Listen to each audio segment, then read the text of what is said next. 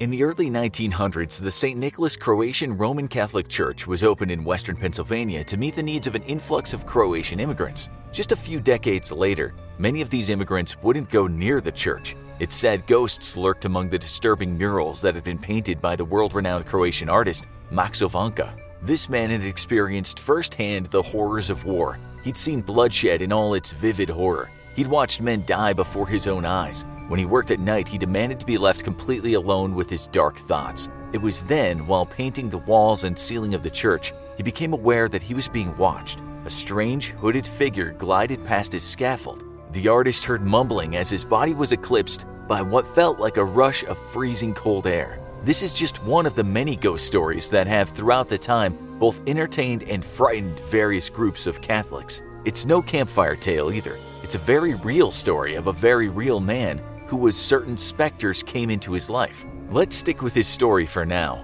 As the tale goes, he was hired to beautify the church after it had fallen into a state of disrepair following a fire in 1921. The pastor there, Father Albert Zager, was a big fan of Vanka's work. Vanka himself had accumulated a lot of support for his painting in Europe, so he was the ideal man to paint what would become one of the most celebrated murals in the world. Vanka was not a crazy man, but he was certainly affected by the horrors he'd seen while serving in the Belgian Red Cross during the First World War. He was a devoted pacifist, but that didn't prevent him from seeing fields stained with blood and hearing the primal moans of dying soldiers. This is reflected in his artwork. He painted scenes in the church that depicted what he had seen during the war. That and how faith in God was the remedy for such horror. Vanka only ever painted at night, when there was complete silence in the church. He demanded that no one could enter the place, not even Father Zager. It was during his first few days of work that he began to hear strange noises, sounds he had never heard before. At first, he just brushed this off as his imagination playing tricks on him. Then, on the fourth night, he noticed something about 30 meters away from him, what looked like a robed man moving his arms around.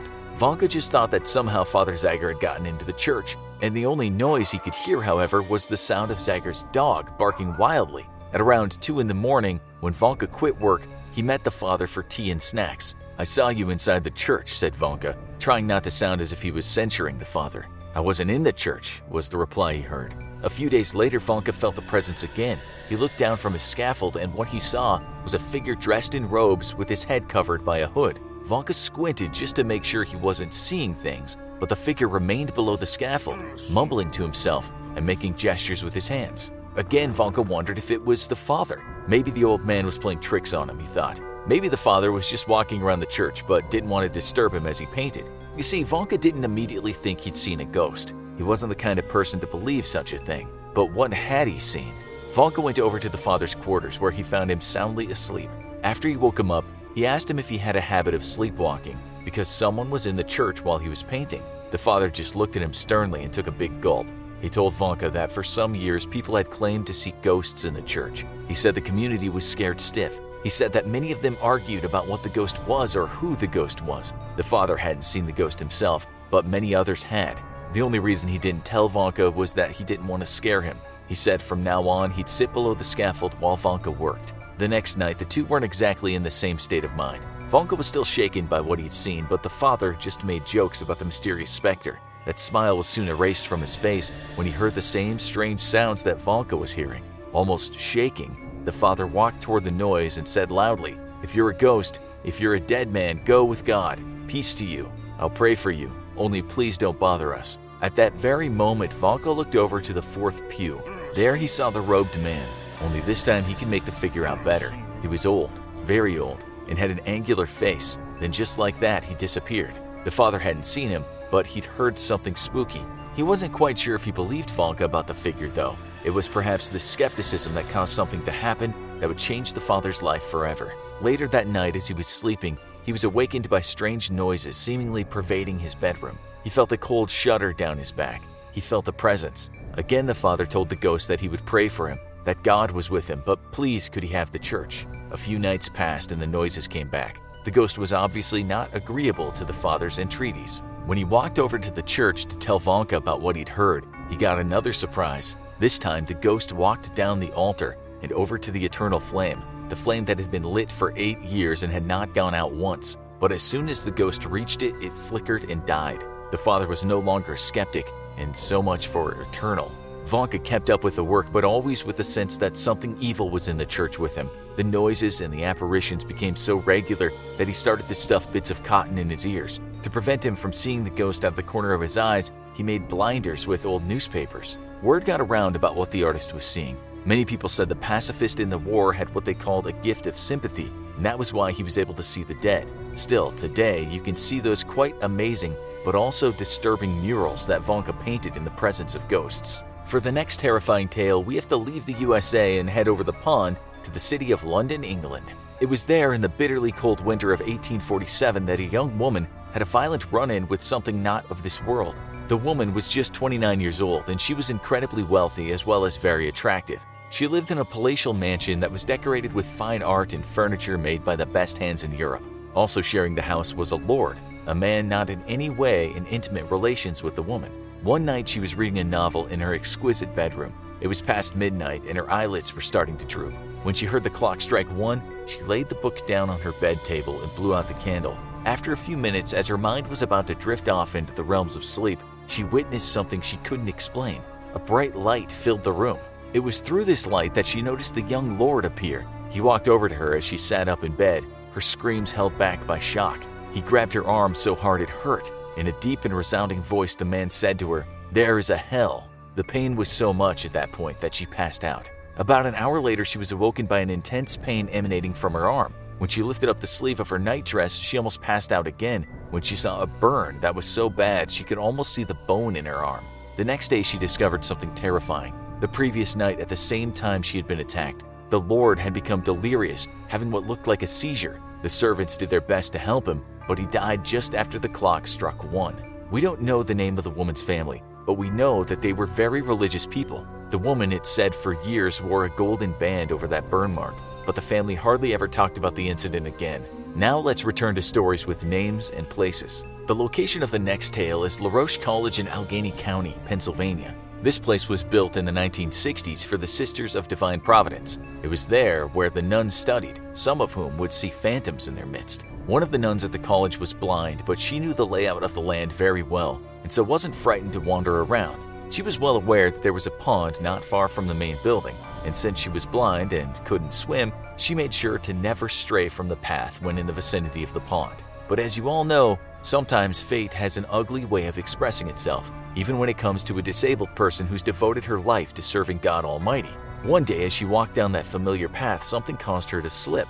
She fell sideways into the pond. While it wasn't that deep, she may have gotten caught in the vines and mud, because the next time she was seen was a few hours later when her pale body was pulled out to the distress of the other nuns. For decades after, people who studied at the college claimed to have seen the apparition of the sister taking that fateful walk. In fact, so many people said they had seen the ghost that in 1996 the college newspaper decided it was time to look into the matter. Not only did some people not believe in the sightings, but many folks thought the whole blind nun story was fiction.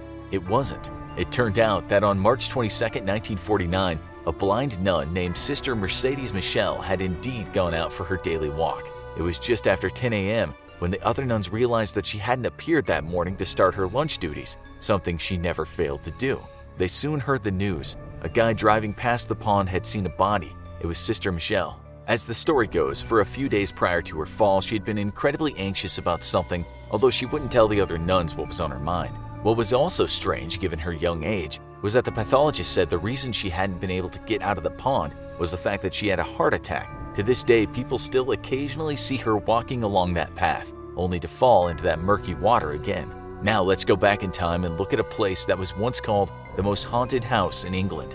This wasn't just any ordinary house, it was a rectory, a place where the holy person dwelled when he wasn't in the church. In 1862, that person was Reverend Henry Dawson Ellis Bull. He was the Reverend of Borley Church in the south of England, so his house was Borley Rectory. What's interesting is the church goes way back. Some people say it was built on top of a monastery that dated back to 1362. This place had a very dark past indeed. According to Borley lore, one of the monks there fell in love and had an intimate relationship with a nun, which was about as big a dereliction of duty as you could get back in those days. The punishment was harsh, to say the least. The monk was executed and the nun was bricked up alive and died within the walls, all the time pleading for God to forgive her for her earthly transgression.